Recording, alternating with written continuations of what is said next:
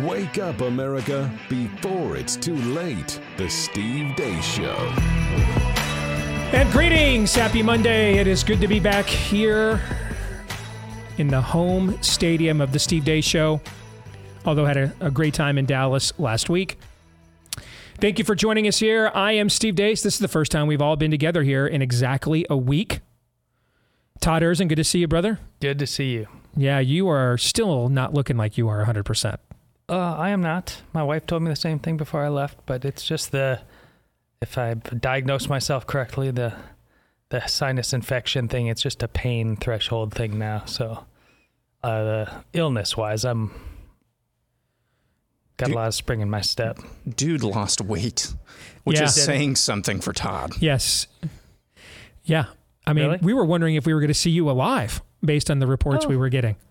I mean, it's just standard issue cold, I think. But, I guess I'm 51 now, and maybe it kicked me around a little different than in the past, though. But when was the last time you had a fever? Oh, I don't know, 48 hours. Oh, okay. That's good to know. But Aaron, like I told you, the fevers are they're spiking because of the sinus infection. Yeah, but when it comes to, I'm just concerned about me. I'm glad you're good, but that's when you're most contagious, man, is when you have fevers. But you're not contagious with a sinus infection. That's what I'm saying. I get you. If it was still cold of it was like days ago, then it would be different. But no, it's all good. Okay. Aaron, I've still not seen it yet, but based on what's in my inbox, maybe you were wondering if we were ever going to see each other again from what you produced in our overtime on Friday. Yeah. It woke up in Joe's violence, apparently. You Friday. Did. I had to stop sending you compliments from my inbox because they just got too voluminous. Wow. Nothing personal, but I could have literally sent you 40 or 50 more emails than how many I've already sent you, which is probably about that many. I mean, people love that overtime, and I'm kind of afraid to see it. I've not watched it yet because I had to eject Friday and get on the plane. And so you did the overtime all by your lonesome. Yep. Well, not really by my lonesome. Kind of a me, myself, and I, from what I understand. Yeah. Okay. And this thing has been built up now so much in my inbox. The expectations I have for this are so high that I'm now kind of afraid to watch. Is it going to live up to the hype, or am I going to wonder, again, self-awareness is dead in America. Maybe taste is gone too. I don't think you're going to like it. I thought it was really cringy, but everybody seemed to like it. Oh, the amount of likes of this thing.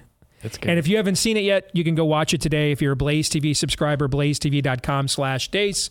If you're not yet a Blaze TV subscriber, that's exactly where you can go and become one for just $10 a month. And you can see why this was the most responded to overtime we have ever done, I think. So, do I need to watch this, do you think? Oh, it's a love letter to the show. You think so? Oh, I think so. Okay. But is it that good? Because if the hype machine for this thing, this has been all I've gotten emails about almost all weekend long was this overtime. It was intended to be a love letter. Yeah, it was mean, but it depends on your mood. Oh, no. That's probably true. Oh, no. I don't like how that... So the pressure's on me. Yes. Put it on me then. Yes. I had nothing to do with it. I didn't produce it. I have nothing to do with it, but of course I am to blame. Yeah, when I said that, depends on your mood, everybody in America just nodded at home like, yes, that's exactly what it does. Couldn't you say that about almost anything? For you? Yeah. Yes. Yeah. That is very true. I don't know if you guys saw this graphic I posted on Twitter this morning about where things stand in the housing market with mortgage rates now officially at 8%. And the Housing Affordability Index is now at a record low. Housing affordability has collapsed 50% since 2021. 50%, guys. This is Great Depression stuff. It's just we have a bigger middle class than we had a century ago. We have more stored up wealth in the country than we had a century ago. We're off the gold standard, so we're able to just print money and fake inflation, which you couldn't do 100 years ago. Not at the rate we're doing it now, anyway. Housing affordability is down nearly 70% in the last decade. I still live where I live because of it. Is housing kind of important? Yes. Yeah. What has traditionally been the sign of a healthy middle class? The home ownership. Yeah, the ability to own your own home. This is a sign, folks, that you just be ready. Okay?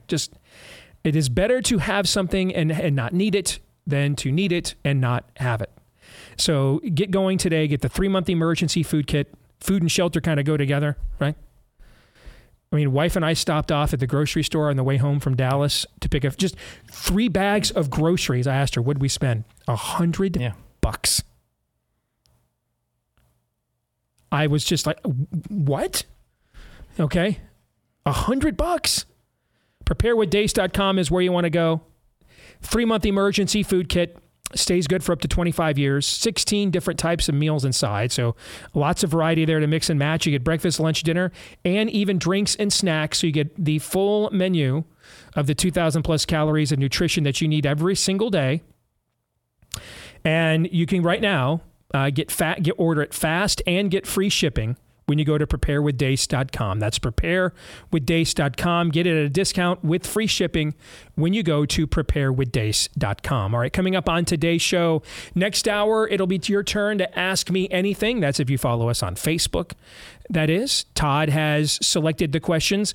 I'm told that we got like 300 questions or something is what I heard this week. I may have provided Aaron more questions than ever before this time, but a lot of them, I also found it, considering the news cycle, it was also more lighthearted, perhaps, really? Okay. In many respects. So here's what we'll do. Maybe we'll take a few of them, like we've done with buy, sell, or hold, because we haven't chosen an overtime topic yet. So maybe we'll do some bonus Ask Me Anything in the overtime if you've got that many questions. Yeah. For sure. That also always depends on your pacing and everything. So okay. All right, so that's coming up next hour. Our good friend, Dr. Andrew Bostom, is going to join us at the bottom of the hour. I know a lot of you know and remember the name of the Brown University-educated MD and epidemiologist from his contributions to our show during COVID. What you may not know is he has also done a lot of extensive research into the ideologies and worldviews at play in the Middle East, including writing. He sent us a copy of that last year. What was that thing like? That's a tome. 5,000 pages was the book that he wrote. And I'm only slightly exaggerating. Yeah. Okay. I mean, like, you're like, hey, I've never lifted weights before. Well, Dr. Andrew Bostom wrote this book. Start shoulder pressing. Okay. Or you can start doing deadlifting with that book. It's pretty thick.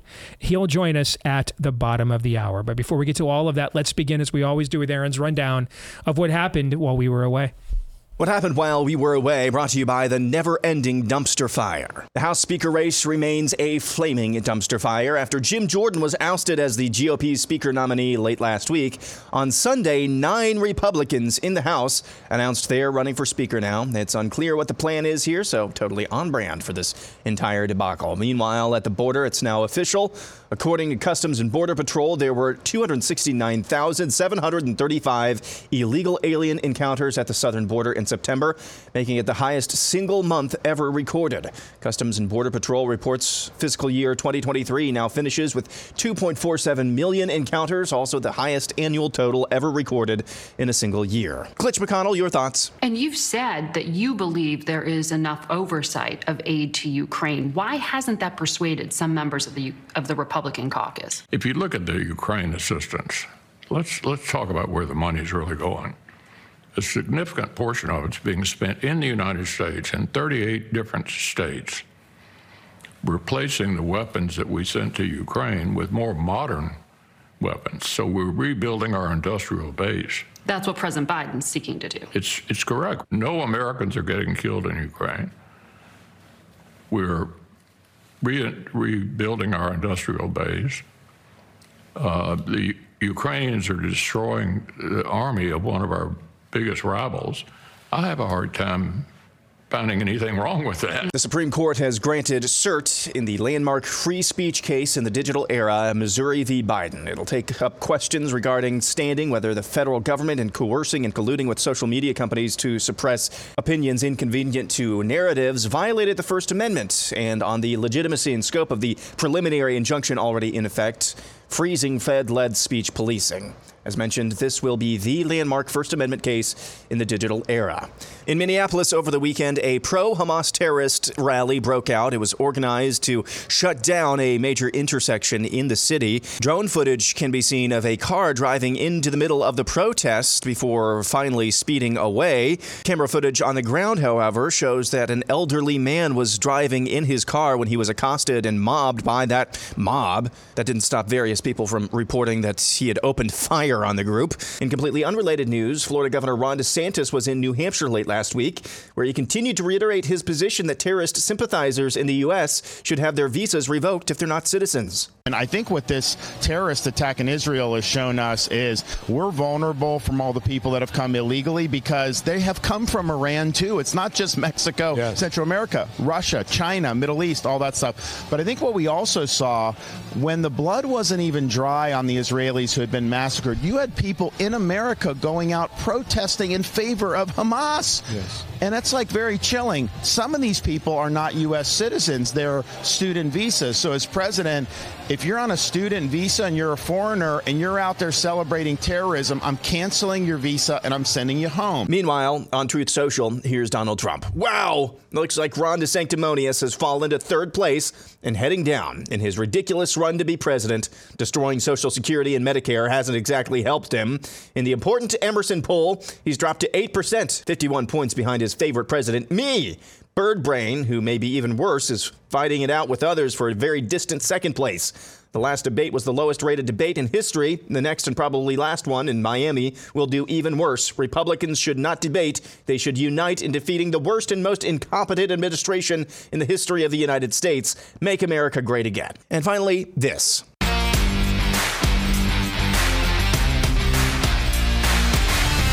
Welcome back, folks. We're just minutes away from kickoff as the players take the field for the national anthem, and it looks like star quarterback Kendall Stone is taking a knee. Oh, come on. Now, Dan, it's his right as an American to peacefully protest if he so chooses. We got to get this crap out of the game. Fans watch football to be entertained, not... Oh, he's praying.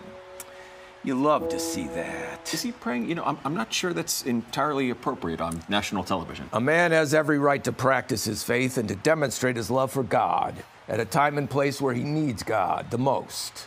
You know, sometimes I wonder, what would Jesus say about how this country treats some of its citizens? Ah, okay. He's taking a knee against police brutality.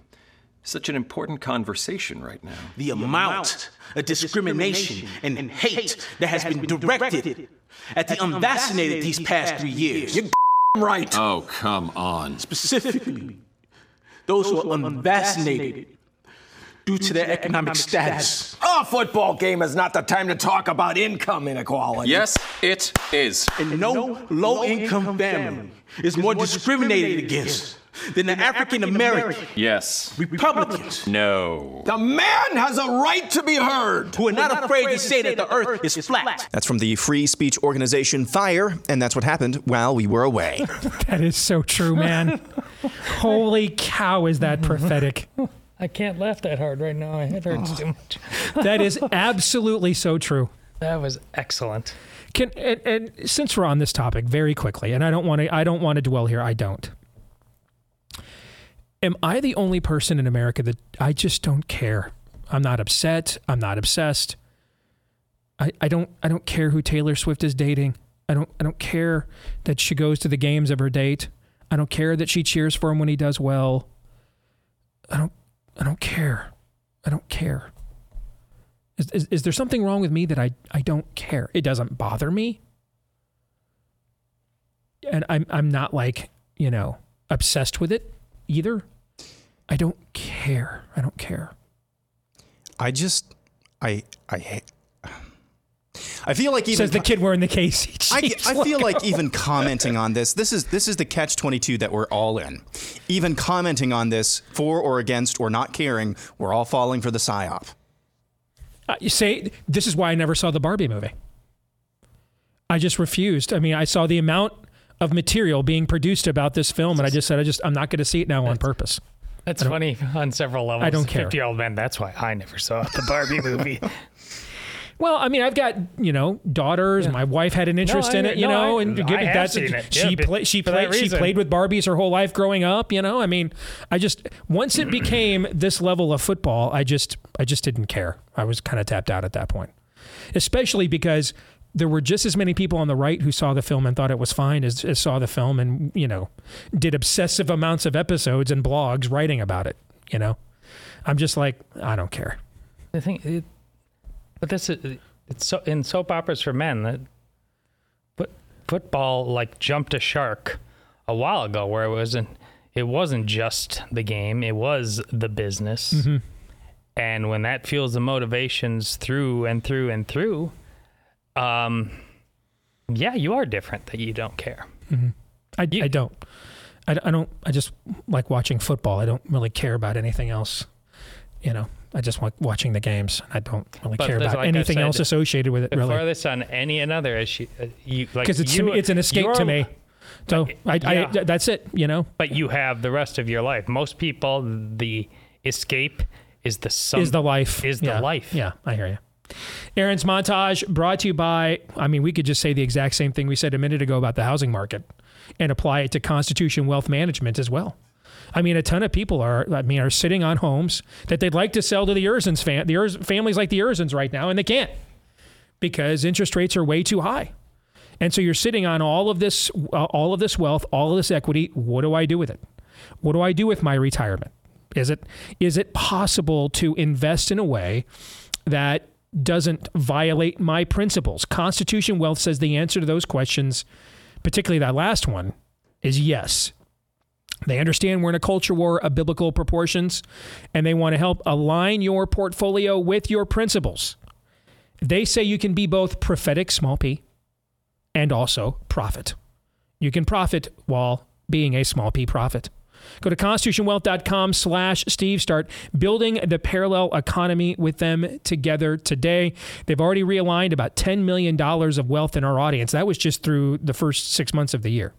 So these guys know what they're doing. constitutionwealth.com/Steve. Again, constitutionwealth.com/Steve. All right, let's get to Aaron's montage. And I want to reiterate what I said about the speaker battle on Friday. My primary concern, I don't care that they're not doing anything. I don't care about how it looks. That doesn't bother me. I don't care. I go back to what I said in January. Those people, when we went through this with the original speaker fight, these people have caused a lot of pain to those of us downstream for many, many years. They can feel a little bit of what they have inflicted on us, right? Those are exactly the words that I said back in January. Here is my concern.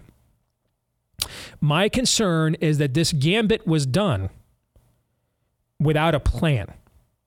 And so therefore something did get exposed here. And maybe since you were sick on Friday, you didn't hear me say this.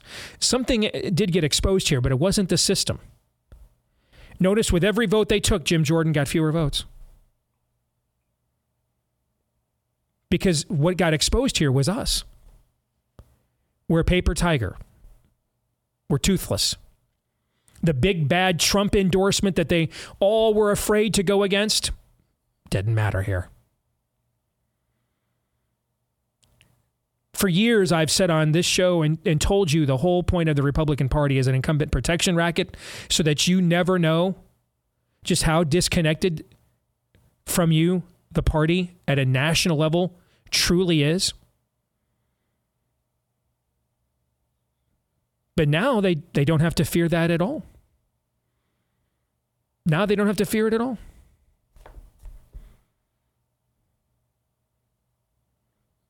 And so sometimes there are,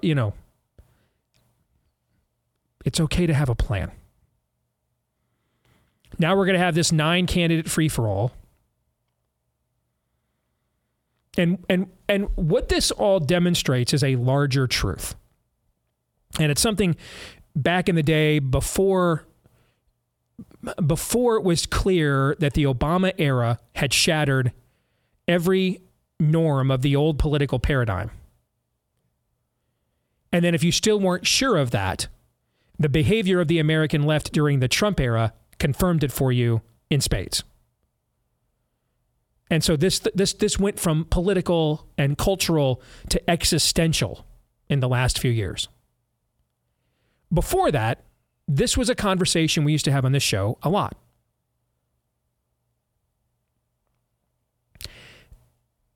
The Republican Party cannot govern. It's not that it doesn't want to. It can't. And the reason it can't, and this is again where a biblical worldview comes into play, and if you don't have one, you won't see it. Can two see eye to eye, or can two walk arm in arm lest they see eye to eye? A house divided against itself cannot stand. You cannot serve two masters. Listen to what Mitch McConnell said in that clip. And I am gaining a strange new respect for Mitch McConnell. And here's why. He's telling you the truth now. For many, many years, he lied to you because he thought that he had to. And that's the only other, that's also what this Matt Gaetz thing has done. Instead of, what happened in January is a proverbial gun got put to Kevin McCarthy's head.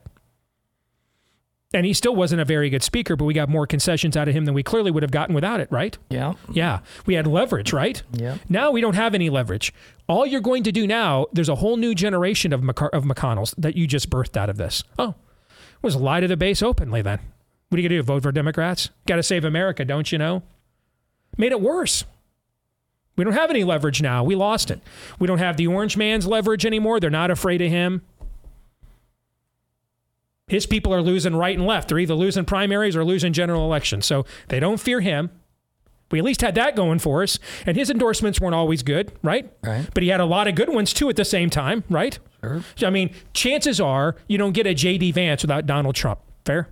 Don't get a Ron DeSantis without a Donald Trump. Said that the entire time, right? Yeah. So there were plenty of rhinos he endorsed, like Jim, how many jabs can I put into the people of West Virginia justice?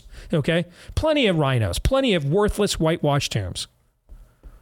His hit rate was 50-50 at best. But that 50-50 was still better than what we were getting the previous 20 years. So we were making some progress, albeit slow. Okay? We were making some progress here. Now they don't have to fear that anymore. And they won't. Now they don't have to fear us. We're banging down their doors. The phones are ringing off the hook. The inboxes are full. They don't care.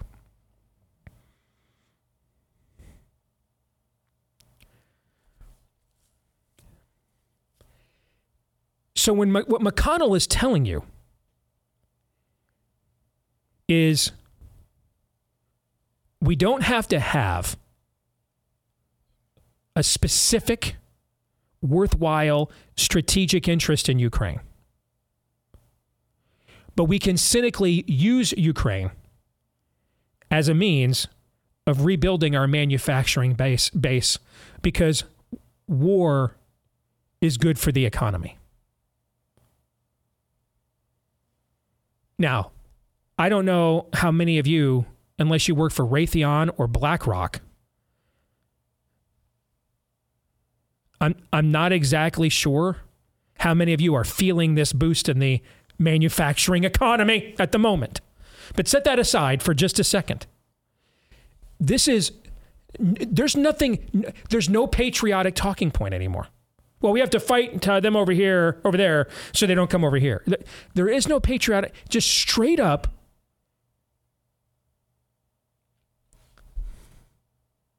Yeah, I'm going to say it. We've talked on this show the last couple of years about how the powers that be on the left have decided they either don't want to or don't have to lie to us anymore. So all the old camouflaged talking points, the fig leaves of old, are all gone now. Just out in the open, we just want to diddle the kids. Just out in the open, we just want to kill the kids. We just want to kill the babies. We just want to do it. Just out in the open. It's just out in the open now, right? Yes. Just out in the open. No fear, all shame. No fear, all shame. Well, godlessness, is it unique to one particular side of any conflict? No. No. And you're going to get this much more on the so-called right now, too. So the old jingoistic talking points out the window. Well, I mean, our economy needs a jolt, and we don't like Putin, so this worked out for us. That's what he said. Is that not what he said? That's what he said. Didn't have a specific strategic interest. Didn't have an end game. No missional statement. Put a smile on his face. Yeah. I mean, it just seems like a win-win. You know, our economy needs a boost, and can use this. We can exploit Ukraine to boost our own corporatist economic interest here. And why not do it against Putin, who nobody likes anyway? That is some cynical shit, man. That is some soulless, technocratic, cynical shit. Those Democrats ran commercials against Republicans in the 80s and 90s alleging stuff like this. And remember, we used to defend those people from these kinds of things, remember? Now we're just Han Solo. It's true. All of it. Every side. We're just Marxist. We're just whores for corporatists. We're just narcissists. Okay. So everything's exposed, and we're going to do what? Do you know what we're going to do? I don't know what we're going to do. Who's we? Exactly. That's the whole thing, right? We had these conversations for the last 6 months. This is all getting exposed. Okay.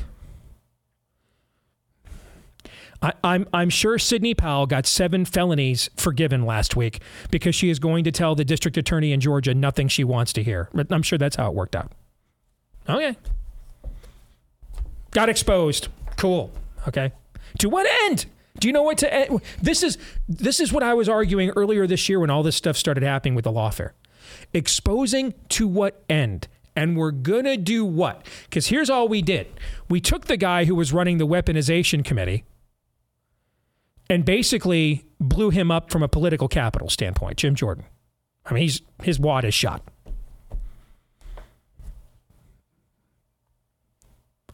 We showed the swamp. They don't have to fear the almighty Trump endorsement anymore. And showed them that, hey, you can just go ahead and take all our calls and all our emails and just ignore them. How are we doing here? Does anybody... someone else talk. And now McConnell's just like, well, we're just going to kill a bunch of Ukrainians because our manufacturing base needs to be repaired. Okay. Well, all right then. Everybody's just going to fulfill the other side's commercials just out in the open. Okay, cool. I don't know where. I don't honestly know where to go other than let's just, go J. Vernon McGee, Genesis, the Bible, Genesis to Revelation at this point. Do you guys know where to go? Sounds good to me. We might have to do that. Okay. I don't, Todd, do you know where to go? I don't know where to go with this. I just assume he has to become more obviously craven to everyone as whatever deal he made with the devil. And that's the cosmic power that continues to keep his skin still on his skull. Because when he's interviewed, how does his face stay on anymore? I know I'm not looking or sounding so good right now, but I don't think it's any coincidence that he looks the way he does and says the thing he says. This is Gollum stuff. I spent 17 years trying to get out into the open. Yeah. What all these people now just say out in the open. And then we're all just going to look, okay, cool. Okay. So did you see this? I guess we have clarity then. Okay, we're good here. I just think this is the singularity of the lack of seriousness, lack of conviction anybody has. This is GOP Representative Mike Collins. He's got stationary Mike Collins, member of Congress, except he's got whiteout over the letter B. Member of Congress. That is the singularity right there. Okay.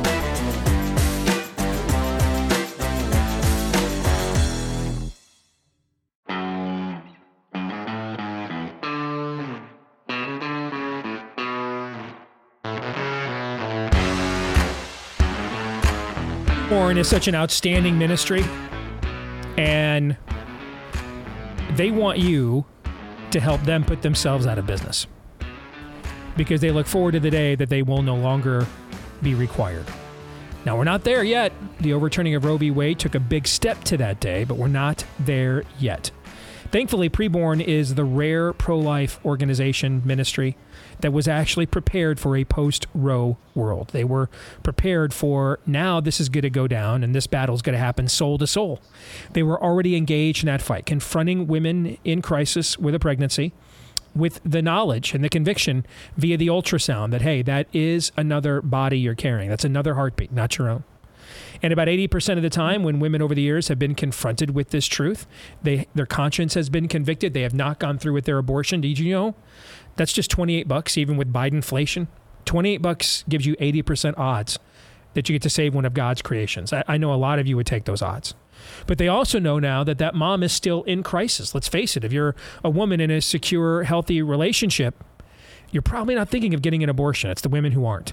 And so they're there for those moms after they've made the decision to choose a life. With prenatal care, postnatal care, counseling even, all of that is free of charge as well, provided they've got tax-deductible donations that cover those costs from people like us. If you would like to make one today, dial pound 250 on your mobile phone and say the keyword baby. Pound 250 keyword baby on your mobile phone, or it's even simpler to make that donation at preborn.com/Steve. That's preborn.com/Steve. Before we go to Andy, I want to quickly, this is a great postscript from Mark Cyr, I think is his name, CYR. We thought exposing this level of rot would be the cure to end it. What we never contemplated is that exposing it would be the cure to ending their fear of it. You can't make this stuff up. That's exactly what's happened here. It got exposed. The bluff was called. It was ours. See, they thought that primaries, nobody voted in them for decades because they had done such a good job with the help of outlets like Fox News of suppressing the truth of just how feckless the Republican Party's representatives truly are. That's what they thought. They thought that, well, nobody shows up in these primaries. The same Rotary Club people, same Chamber of Commerce members that vote in every primary, vote in every single one, because we have successfully suppressed the truth, and the conservative base is so just far gone that it doesn't even show up to these primaries. That's what they thought. And so they have feared that this stuff would get exposed. It just got exposed. Nothing changed. So guess what they're going to do from now on? What Mitch McConnell just did. Well, no, we don't like Putin, and we got to kill a bunch of people in Ukraine because Raytheon needs money. All right, check it, bet. Okay, then. Right? Now they're just going to tell the truth now.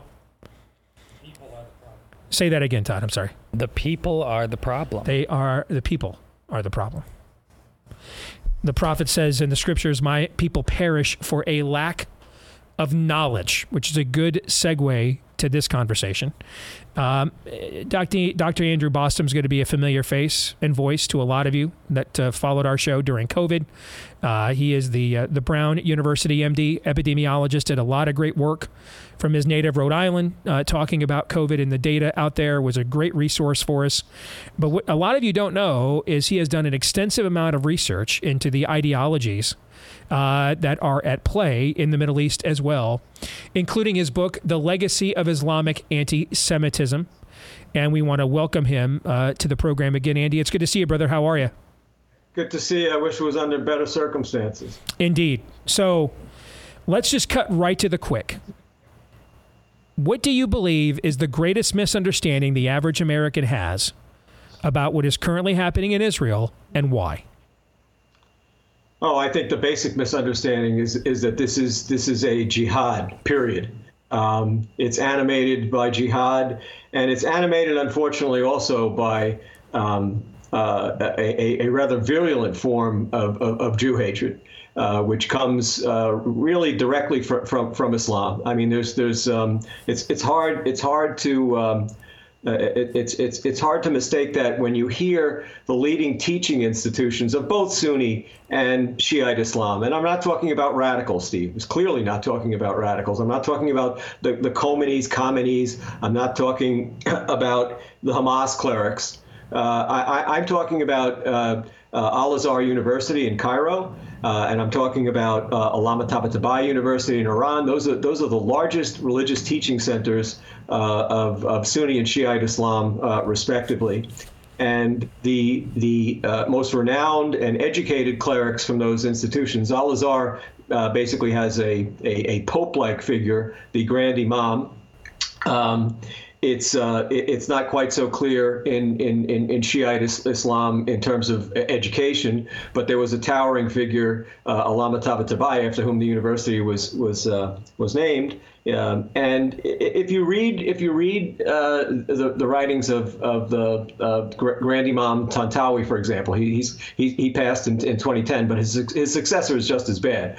All the anti-Semitic motifs that I studied from the Quran itself, from the Hadith, the traditions of Muhammad, from the sacred biographies of Muhammad, are put forth in a very straightforward way to be accepted and to be eternalized. There's no more, blunt way to put it. And I think this filters down, Steve.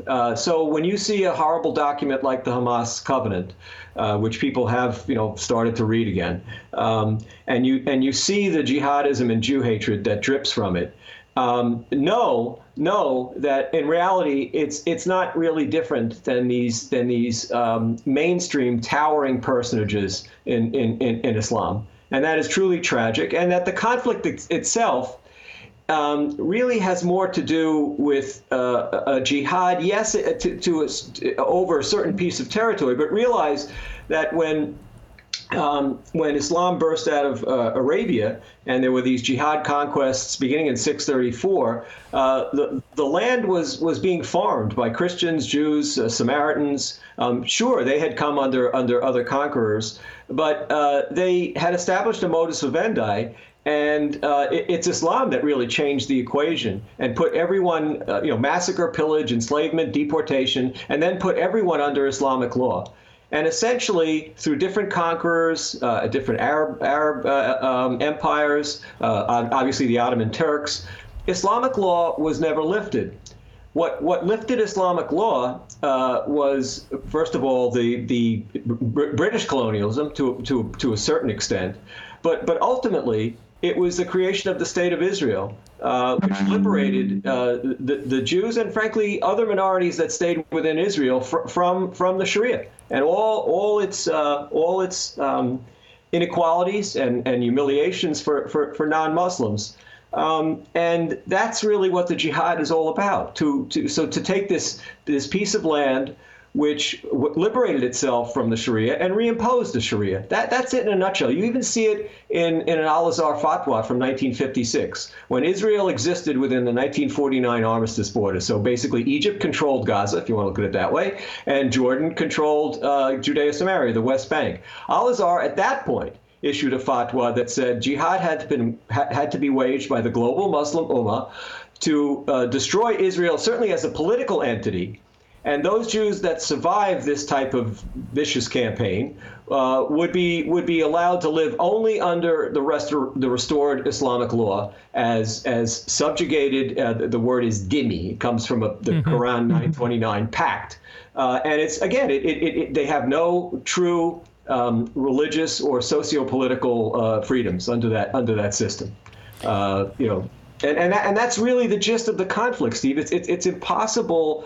I hear all this nonsense about nationalisms and two-state solutions, and that's really what animates this. And we have polling data from Palestinian society, from Palestinian Muslim society, that just from a few months ago, they still favor Hamas as more representative of them at the local level, which is, and that's they keep voting for them.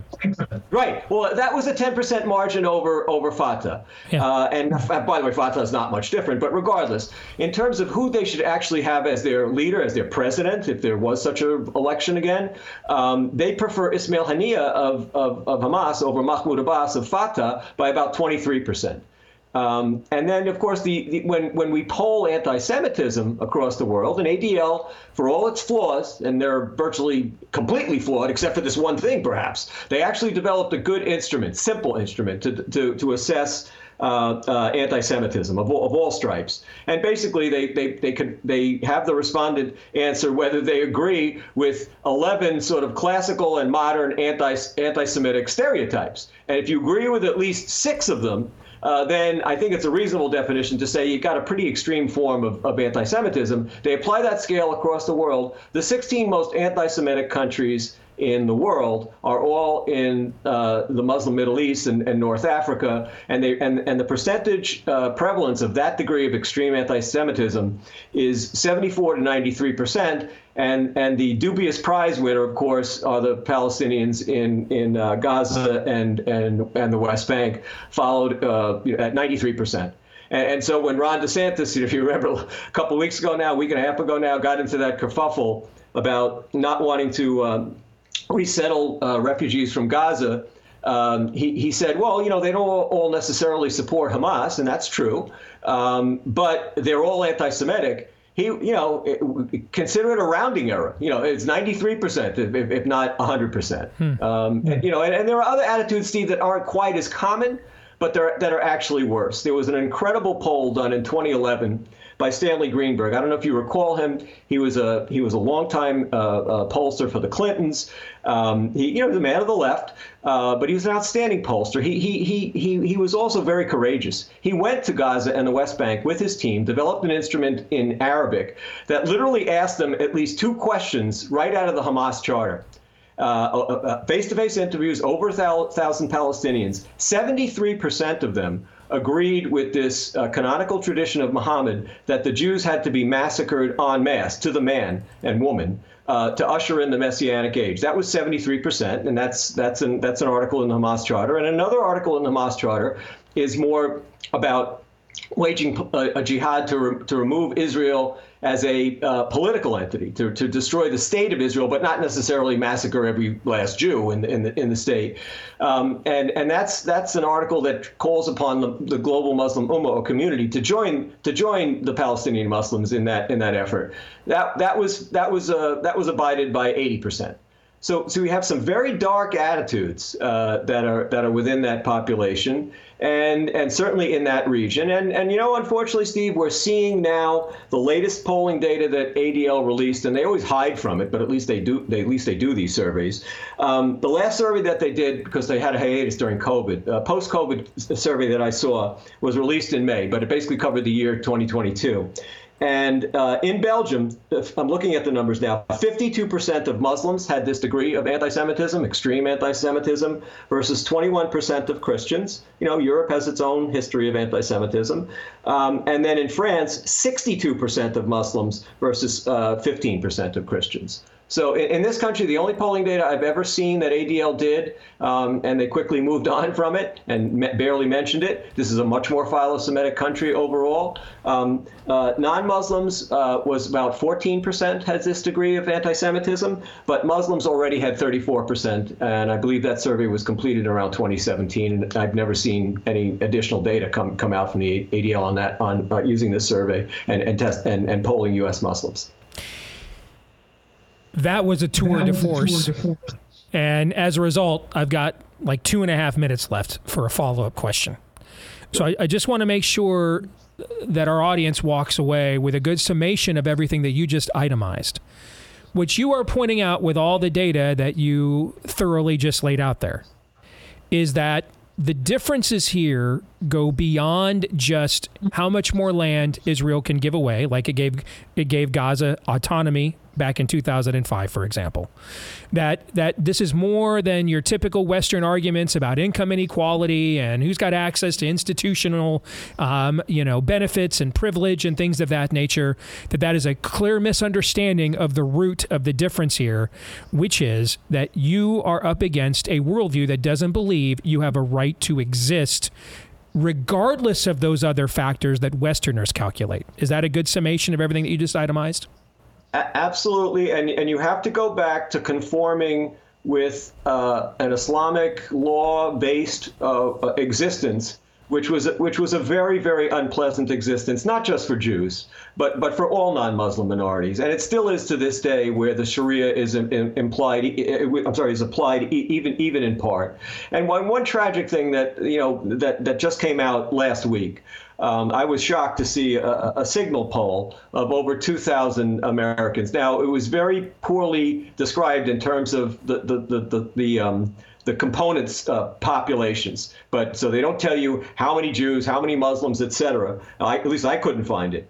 But whatever number of Muslims they polled, 58% agreed with the proposition that Hamas was justified in attacking Israel. And we now know what that attack looked like. 1,400 killed in one day in just purely barbaric manner in so many instances, eviscerations, mutations. I've got 1 minute. Go ahead. Killing of infants, etc. How 58% of any population could agree with that is just mind-boggling, and those are U.S. Muslims. So that's the worldview that we have imported here. It sure looks like that, Steve. It's hard to avoid at this point. Andy, good to see you. I agree. I wish it was under better circumstances, brother. Thank you for all you do. Appreciate it. Thank you so much for letting me say these things, quite frankly. I really appreciate it. Well, they're things I think people need to hear. So you're welcome, brother. Take care. Quick thoughts on that conversation. I feel the way you felt after talking about Ditch McConnell. So, okay, then. But what are we going to do? We know it. It's out there. We thought if people actually knew, if they actually saw the blood. Because this one, unlike, we still don't have footage of whatever's going on in Ukraine. Mm-hmm. This has been grisly. It seems to be for real. It seems it wasn't just some Islamic white pages they were pushing around. It does seem to be true. And again, no one can be moved off of their idols. Yep. The West is suicidal.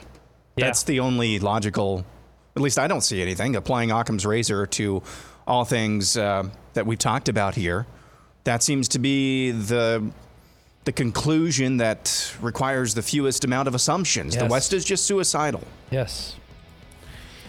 And part of that suicide mission is the projection of its own secular, statist, godless worldview to other cultures, and just assuming that they all think the exact same way and are driven by the same impulses. Right. And that just makes it all the more suicidal.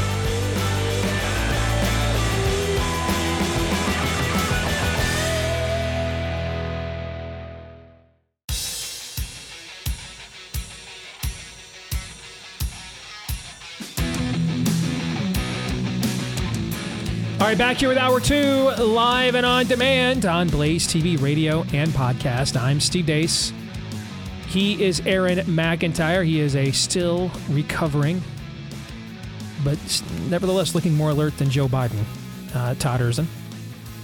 And I already told you who I was. Let us know who you are and what you think about what we think by emailing the show, steve@stevedeace.com.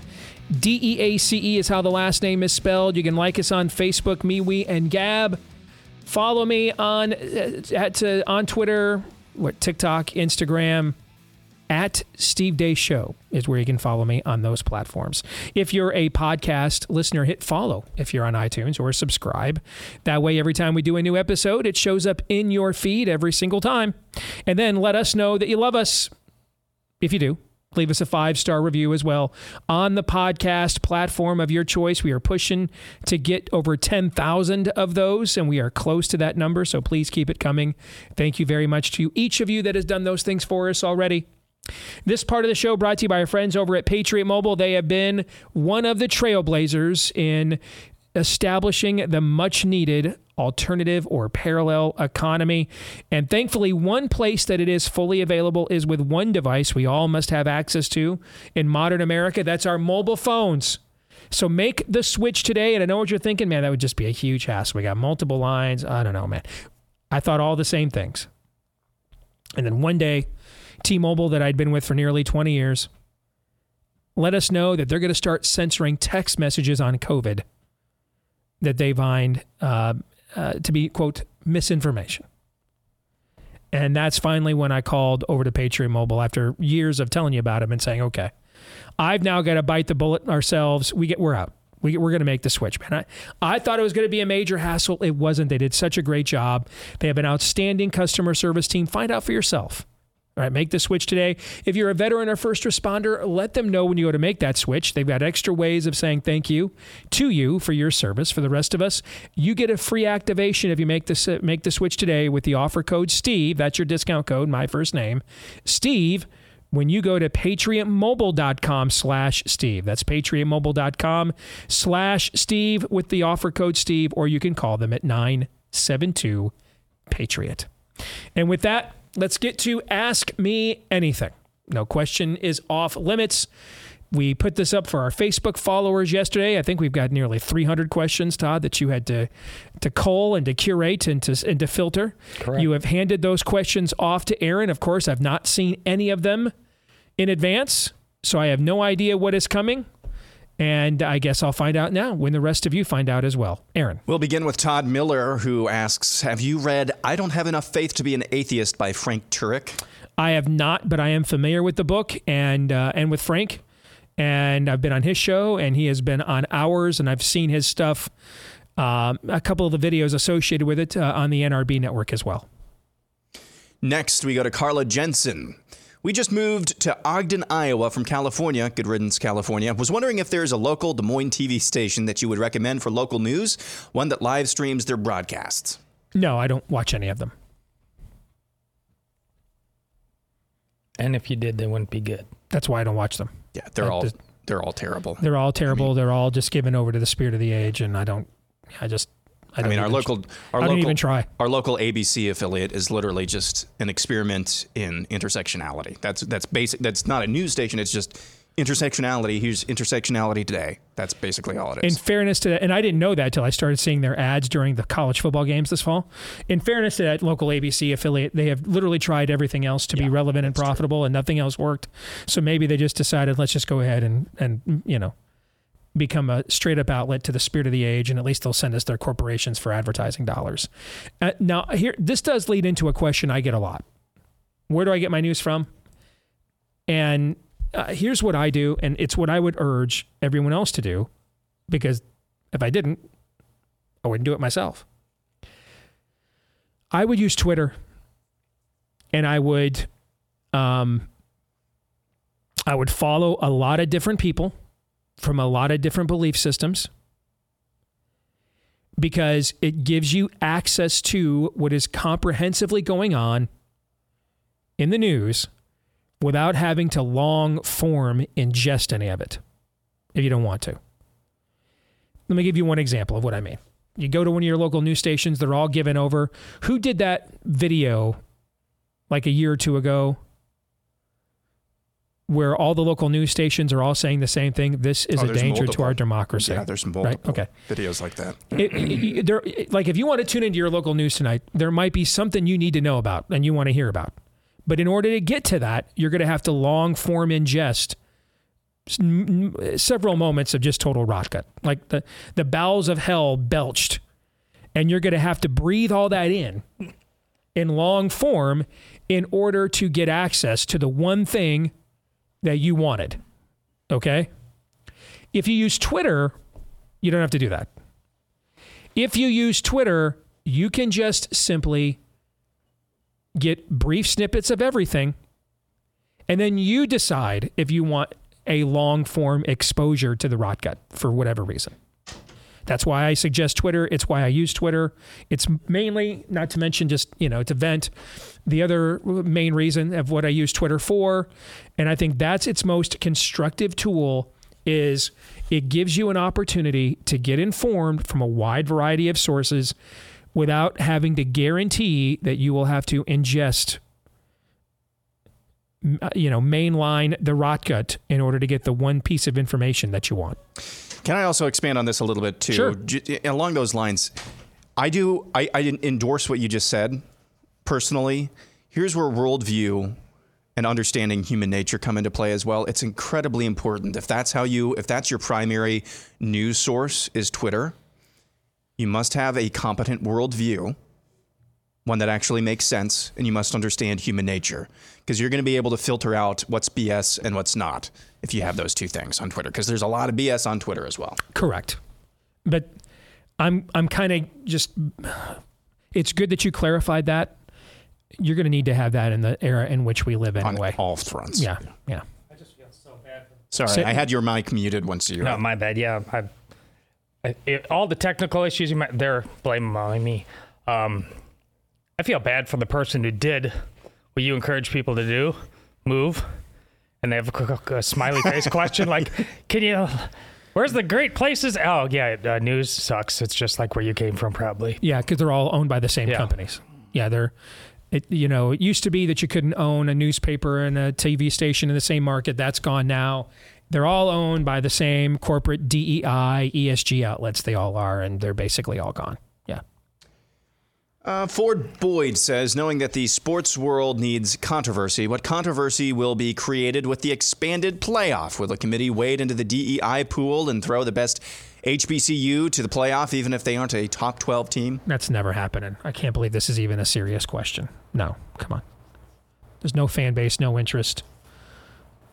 They're going to 12 teams to get more people to watch.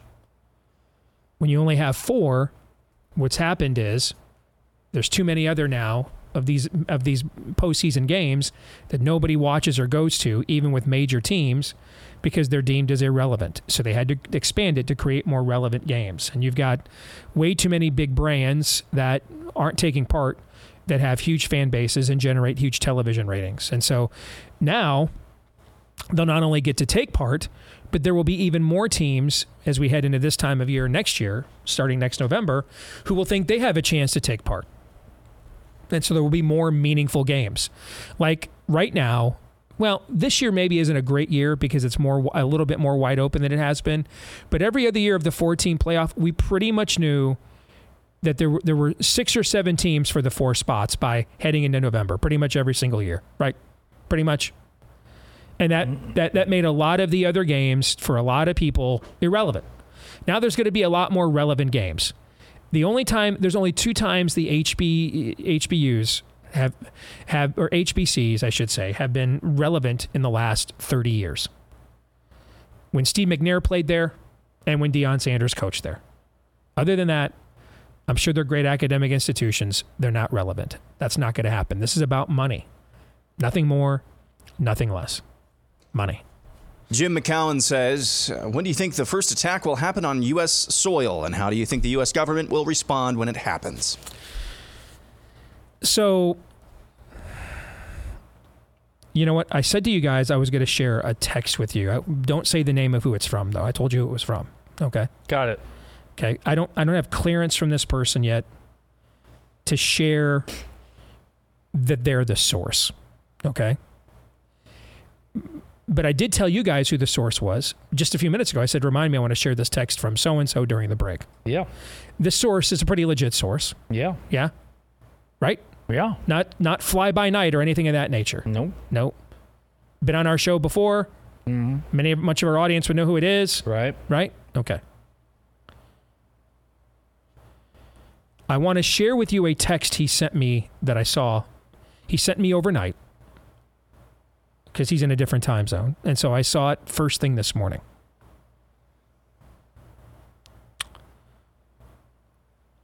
This is not normally something I would do, except for 2 things. The unprecedented era in which we live and who the person is that sent this to me. This evening, I was briefed by a U.S. Marine Force recon operator and a U.S.-based Israeli Mossad agent. They told me that the United States can expect urban combat and urban assaults to break out as early as the next couple of months, if not sooner. They said that NSA intelligence monitoring is that if anything should happen to Iran by the U.S.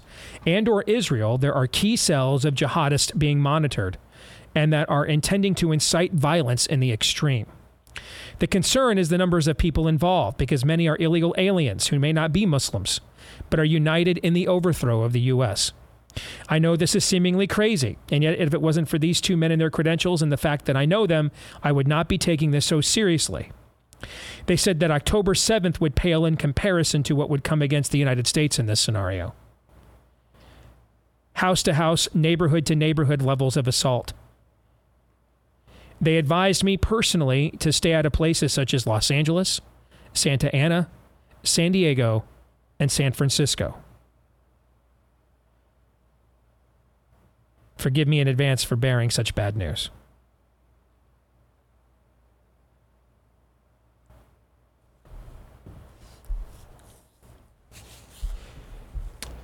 Again, if I didn't know who this person was, and if I didn't trust this person implicitly, I would not have shared this with you on the air.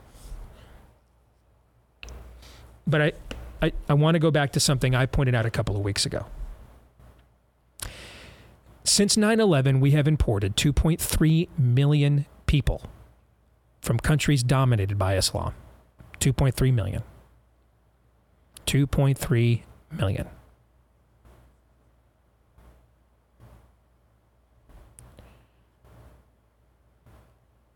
Let's say we really did thoroughly vet them all.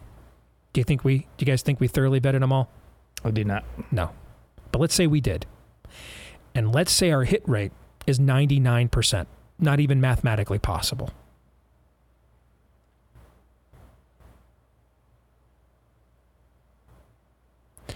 The only people that believe that hit rate is possible believe also that it's possible to have the greatest one-time expansion of mail-in ballots in the history of U.S. presidential elections and have the amount of ballots that were actually thrown out for being filled out wrong, despite that great increase in volume, go down.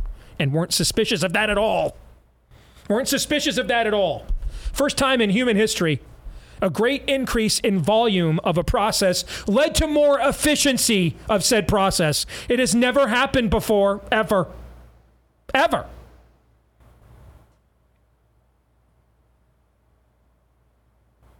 Ever. Never happened before.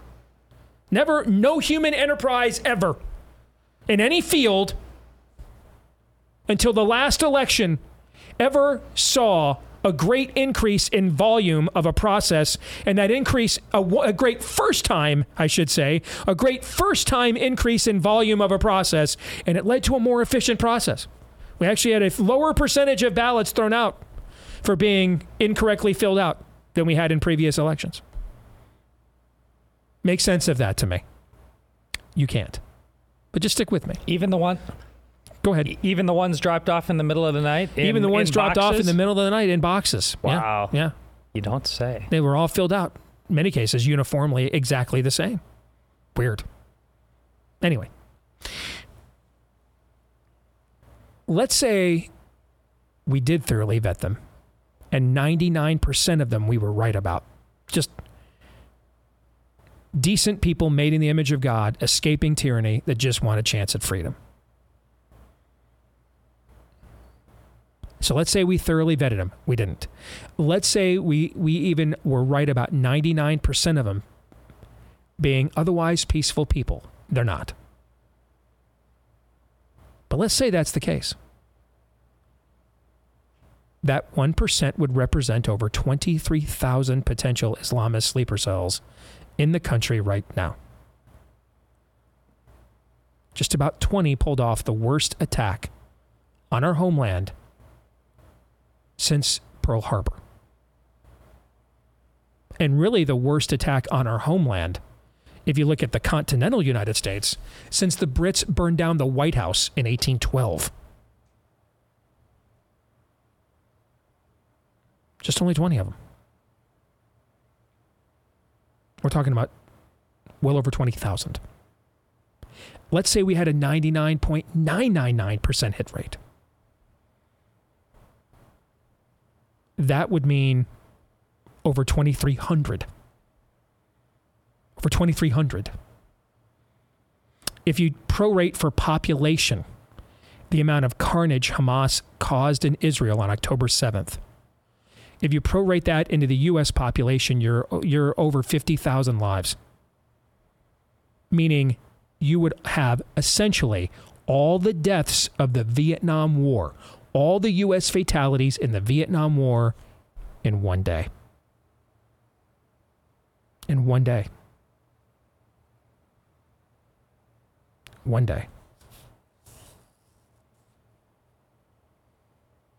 This is why James Woods tweeted out over the weekend the comments from Ron DeSantis talking about, if you hate America, we're deporting you.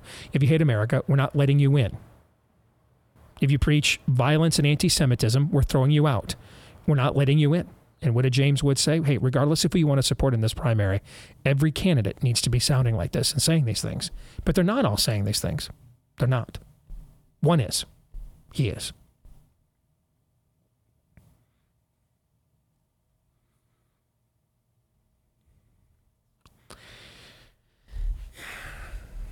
I'll let that answer the question and just leave it there. Whatever they expected, putting that on Facebook, I don't think they expected getting that answer. No, probably not. And again, I had no idea this question was coming.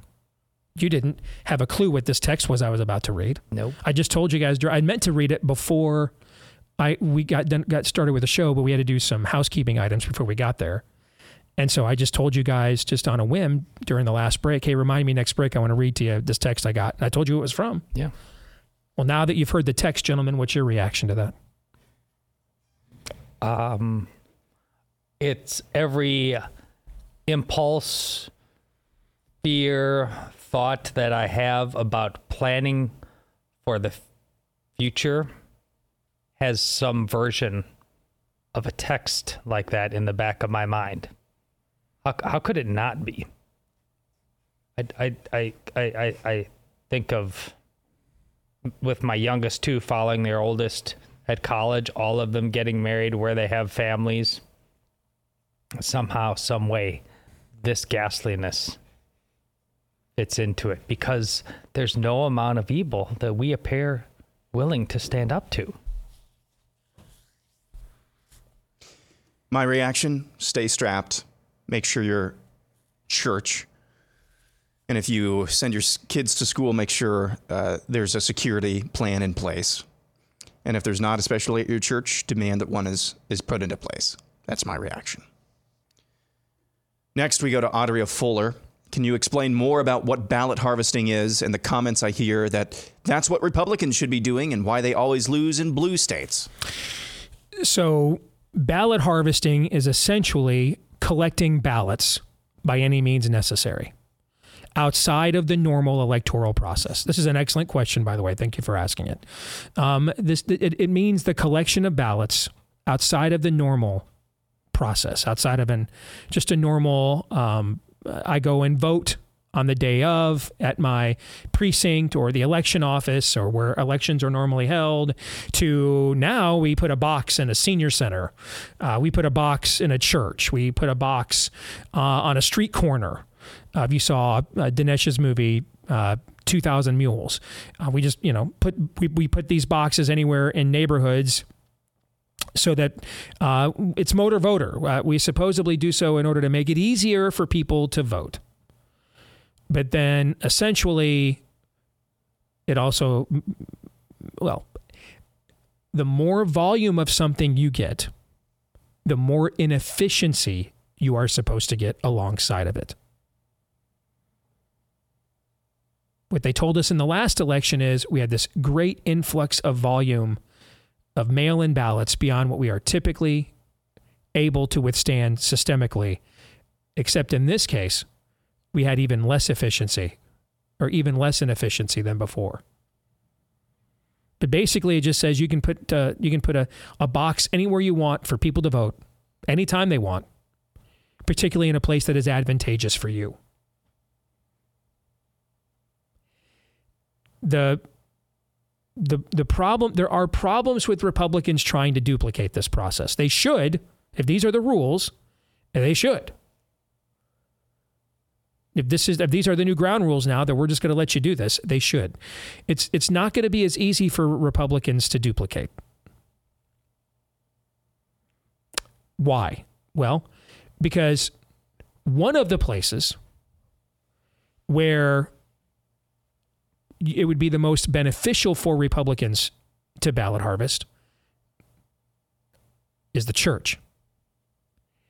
However, right now, there are two problems with trying to ballot harvest via the church. Number one is the problem of how many churches would let you do that. Can't get our hands dirty with politics, don't you know, right? Okay. Mm-hmm. So how many churches would even let you do that, number one?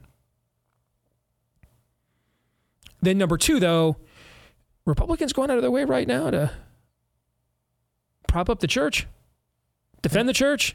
Not so much. Not so much, no. I mean, the last Republican president shut down the churches. A lot of Republican governors shut the churches down. The guy that polls are telling us is a cinch to be the new GOP nominee by 70,000 points is out there saying we need to stop being pro-life.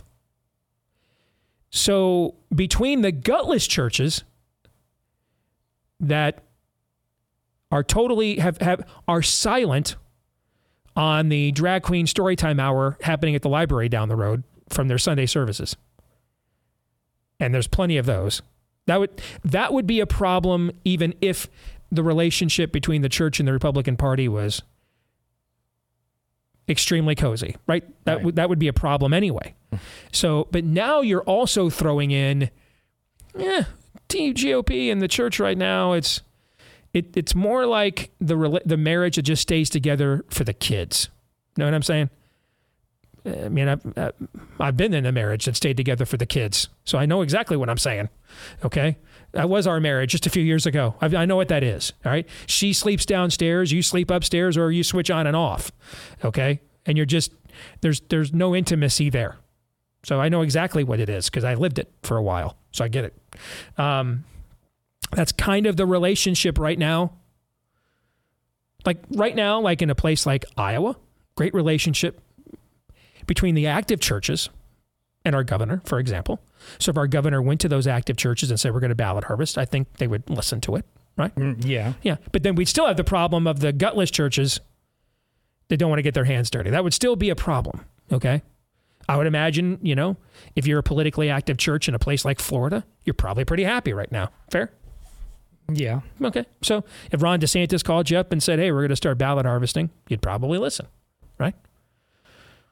But now we've got a double whammy. We've got the gutless churches, and there's far more of those, by the way, that don't want to get their hands dirty. Far more of the gutless churches that don't want to do that. But then on top of that, the churches that would be willing to go to battle for you, Team GOP hasn't been all that loyal to those churches as of late. So that could be an uncomfortable conversation. Hey, that Republican who believes in gay marriage, Pastor? Yeah, we need to put a ballot box in the foyer of your church to stuff the ballot for that guy to get reelected to the Senate. Not the easiest sell, right? Right. Not the easiest sell right now. Hey, that presidential candidate who thinks that we ought to go ahead and let over 90% of abortions occur? And the country's over if he doesn't win. So we need to stuff the ballot for it. We need you to put the ballot box here in the atrium and encourage people to vote early and often. Yeah. So that's kind of the problem, and then a lot of other places that Republicans tend to congregate are places where private commerce happens. Not a lot of businesses are going to want to do that. In this era, if you're a conservative or Christian business owner, you need lamb's blood on the door more than you need to advertise we're ballot harvesting for Republicans, okay? And then if you do, you'll even more need the lamb's blood on the door. So we should be doing it on the right. We should try it. I just don't think it's going to be as easy to do it on the right maybe as you're being sold. Okay? We don't have as many natural outlets to do it as they do. And also because baked into the cake for the reason to have this at all is not to make voting easier, but to cheat easier. Exactly.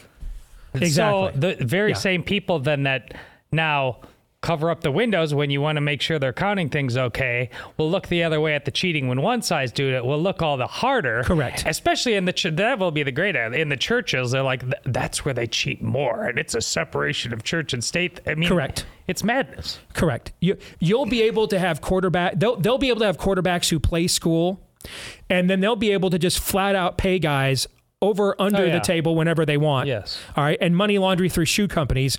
You'll get busted for stealing signs. Exactly. That's what'll happen. No specific example cited there. Just a for instance.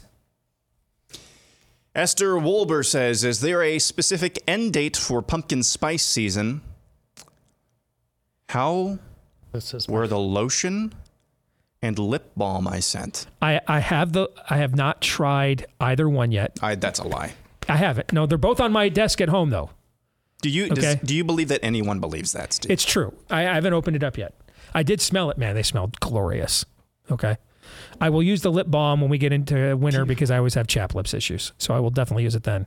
But I've got the lotion on my desk at home. I just have not, where I write my books, I just haven't tried it yet.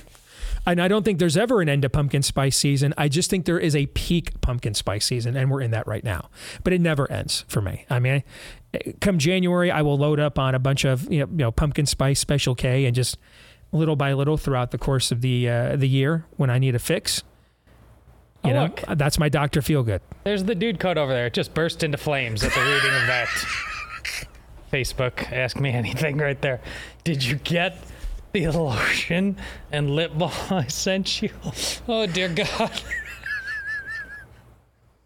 And how about I just didn't even deny it? Hey, dude, we started the show off with Mitch McConnell saying, we've got to kill a bunch of Ukrainians in Crimea because Lockheed, Martin, and Raytheon need money. And we don't like Putin anyway, so this seems like a marriage made in hell. Okay, you know what? Freaking can't wait to try the pumpkins. If that's the era in which we're in, let's go. All right, let's just rip it off. I can't wait to try the pumpkin spice hand lotion later this winter when my hands get dry. Right now, though, it's not cold enough for that. So it's sitting there waiting. Nobody needs to, don't hide anything now. Just let it out. No, there are some things that need to be hidden. There are some things that need to remain hidden. Thanks for sharing. Self-awareness is dead in America. Shame is dead in America. Just let the freak flag fly. The minute my hands get dry, I'll be trying the pumpkin spice lotion. I'll let you all know how it goes. Oh, I know you will. All right, we'll come back. More Ask Me Anything in a moment.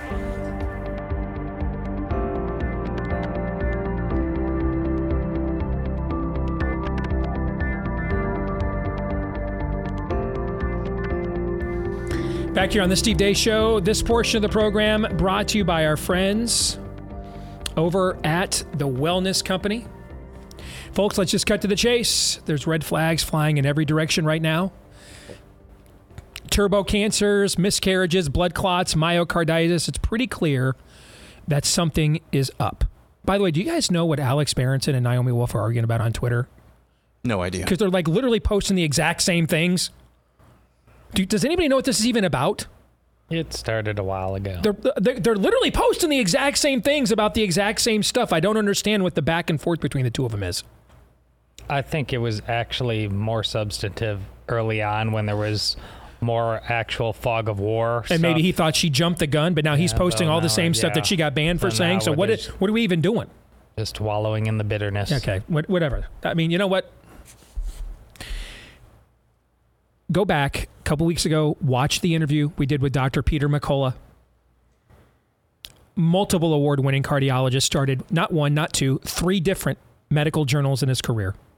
Maybe the most decorated cardiologist in American history. So many truth bombs there, and all you need to know is this is the company that he helped to start. the Wellness Company. Get the Spike Support Formula. It's a game-changing supplement to get that spike protein out of your system, whether it's from COVID infection, in my case, or COVID injection, for those of you that got coerced into taking that poison. All right? You need better mental clarity, increased energy, and to get that toxin out of your body. All right, so take back control of your health. Use the discount code Steve at checkout for 10% off your order. TWC for the Wellness Company. TWC.health/Steve is where you want to go. TWC.health/Steve. That's TWC.health/Steve. Aaron, let's continue on. We will continue with Jim Heron, who asks, do you think there are good things that came out of the Enlightenment? Was America at least once great partly because of the new science of government or in spite of it? I do. But I think that you have to understand that all of these things, whether it was the Enlightenment or the Renaissance, at the time that they occurred, would have had some tethering to a biblical worldview. That was the dominant worldview of the West. I mean, consider that from the early 16th century until the early 19th century. Or no, I might go even further, the early 20th century. Because it really wasn't until the pre- and post-World War era that the Darwinian viewpoint really began to surge in any American institution of note. So from Halloween, or All Hallows Eve, October 31st, 1517, when that Augustinian monk, Martin Luther, nailed those 95 Theses to the door of the seminary at Wittenberg, until the early 20th century, so 400 years, the dominant debate in Western civilization was Catholics versus Protestants. Now, I'm not saying that all those years each team sent their best. I'm not saying all those years each team made their teammates proud. So this is not, I'm not here to relitigate all 400 of those years and let everybody cherry pick who was the one on each team too often that showed their rear end. That's not what I'm saying. I'm not saying they were perfect. Did I say they were the perfect worldviews? Is that what I said? No. I said they were the dominant worldviews. The dominant worldview debate in the West was between Protestants and Catholics.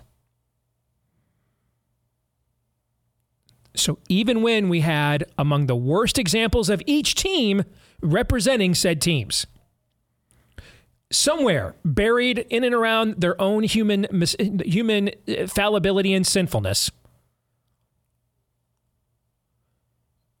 was a plumb line of Christianity. Somewhere. So it was always there, in some degree. It was present in every meaningful cultural debate in the West for almost half a century. Is that the dominant debate we have in the culture now? No. No. Is that the dominant debate occurring anywhere in the West? No. And before we even get to sectarian differences between Catholics and Protestants, and I'm not here to undervalue those differences, I think they should be hashed out and debated and discussed, and we've done that on the show many a time. Nevertheless, I look forward to the day and age when we can have those debates again. Because right now, there isn't a plumb line of Christianity in any major debate in the West. It's not a part of the debate in the West. In any vestige. Anywhere. You can take a traditionally Catholic country like Ireland or Scotland, and 8% of Catholics or something like that in those countries go to Mass on a regular basis. Look at all the evangelical states of the Bible Belt. Not a single one of them have a majority of the general population that goes to church at least once a month. Not a single one of them do. In fact, the highest church attendance by the general population in the country is LDS in Utah.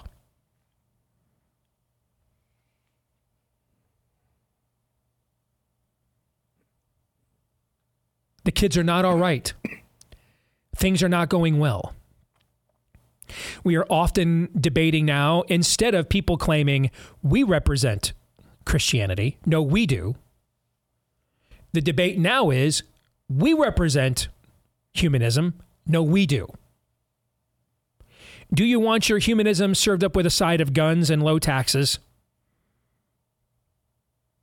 So you have a less regulated Sodom and Gomorrah? Or do you want to just go whole hog, Das Kapital? That's the debate now. Luther and Erasmus?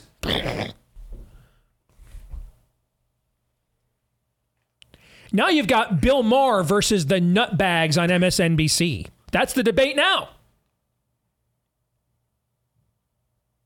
How's that going?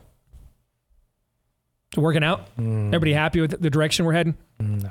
No?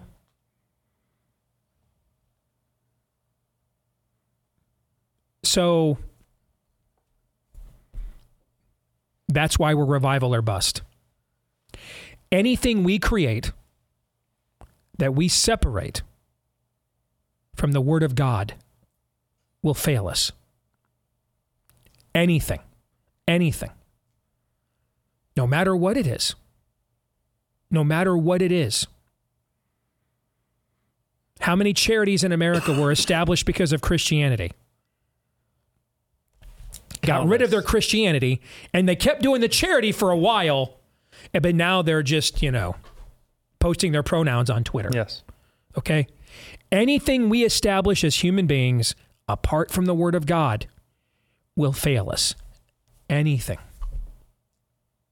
will. And that's the era we live in now.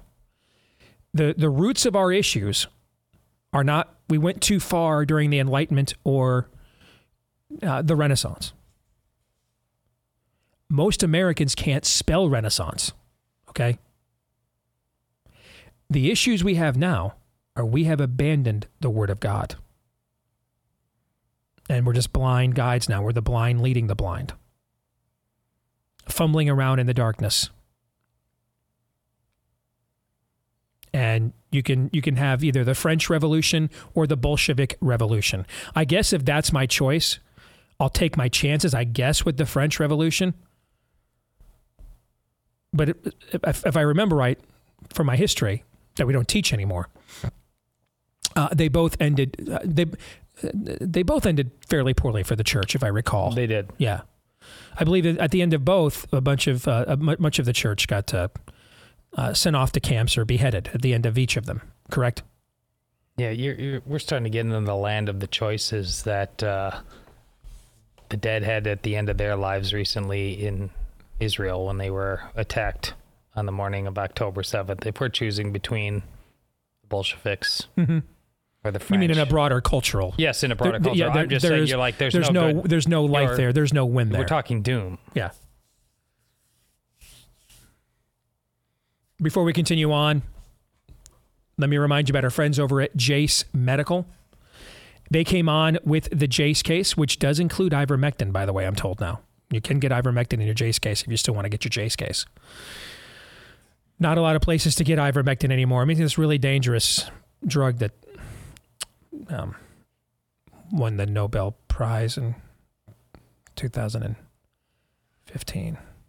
So there's that. But anyway, they want to make sure that now you can back up your existing medications too, lest you also wake up one day when you need them the most and you find out what you need is now dangerous.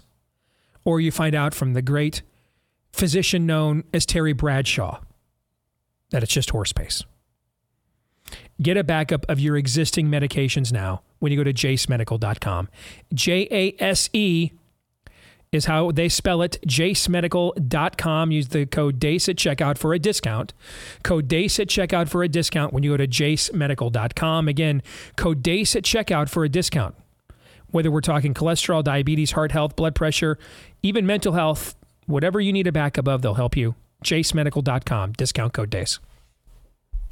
Next, we go to Karen Lynn LaRoche. Do you celebrate Halloween, and if so, why? I know you love planting these questions. You do this every year. I know you enjoy it. I know you do. I didn't make up this segment. You say I go there. You pick the questions. I know you love doing this every year. Every year. It's topical. Why? This is like a fetish of yours to have somebody ask me about Halloween every single year. Why? Just admit it. It's okay. We're in the era of just owning it. Just out in the open.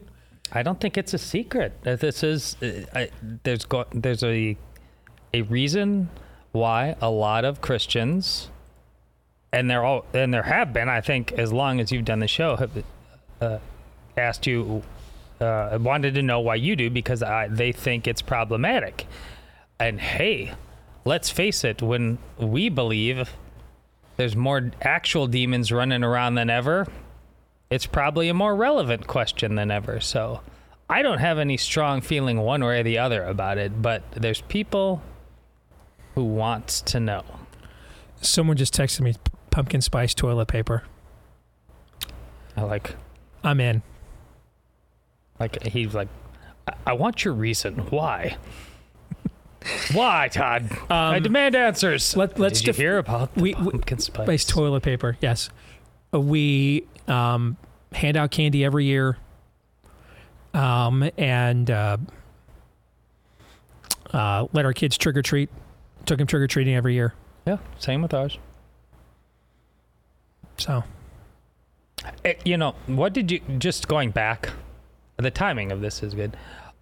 When you were talking about Luther, when did you say? All Hallows Eve, October 31st. You don't say. Yeah. See, so I think a lot. Do you know any of the history of this? Stop. Sorry. Anything after that is a no. Anything after that is a no, typically. Yeah. Almost anything. I just get the feeling like this. People think Halloween was invented in 1965. Yeah. I don't have a problem if you don't want to celebrate it. Yeah, I don't have a problem. I understand the reasons why you would not. We had rules. Our kids couldn't dress up as killers or monsters or irredeemable characters. The one year we even debated it was Noah wanted to dress up like Darth Vader, and then he successfully made the argument that he was redeemed at the end by what he did to the Emperor in Return of the Jedi. And so I was so impressed with his argumentation skills at that young of an age that I let him dress up as Darth Vader. Okay. But every other year, our kids dressed up as redeemable characters, and we had fun with it, Yeah. We carved pumpkins and we had fun with it. I mean, we didn't, go on a murderous spree or anything of that nature, Yeah. Which is most people. And I think we didn't take part in any druid rites. Well, that part, it is genuinely concerning how much adults have increasingly seemed to glom onto this as a passionate holiday. That is genuinely concerning. In our neighborhood, in our exurb, there are more fake corpses, and by a long shot, more fake corpses out in people's front yards right now than there are political signs. Maybe that's a good sign. I don't know. That is saying something. And, now that you mention it, that might be true in my suburb, too. Finally, Monty Robinson, and we've got quite a few more for overtime. Okay. Monty Robinson says, drone racing, bowling, skydiving, esports, and even curling were recently brought up during a friendly debate with friends as an example of sport. I disagreed, but was failing to quantify what a sport actually is. So in your opinion, what defines something as a sport? I would say you could define anything that is a legitimate competition as a sport. The argument is more about what makes you an athlete. I think that there are certain physical traits that determine whether or not you are an athlete. But I think there are lots of legitimate competitions that could be defined as a sport. Just because you can define a sport as a competitive endeavor. It may or may not have physical demands on it, but the real sticking point here is NASCAR. Correct. Because there needs to be some level of physical conditioning to withstand the G-forces and everything else involved, not to mention the holding of your bladder, in that level of high-speed engagement on a prolonged period of time, okay? But typically, that's why, is NASCAR a sport? Yes. Are NASCAR drivers athletes? I would say no.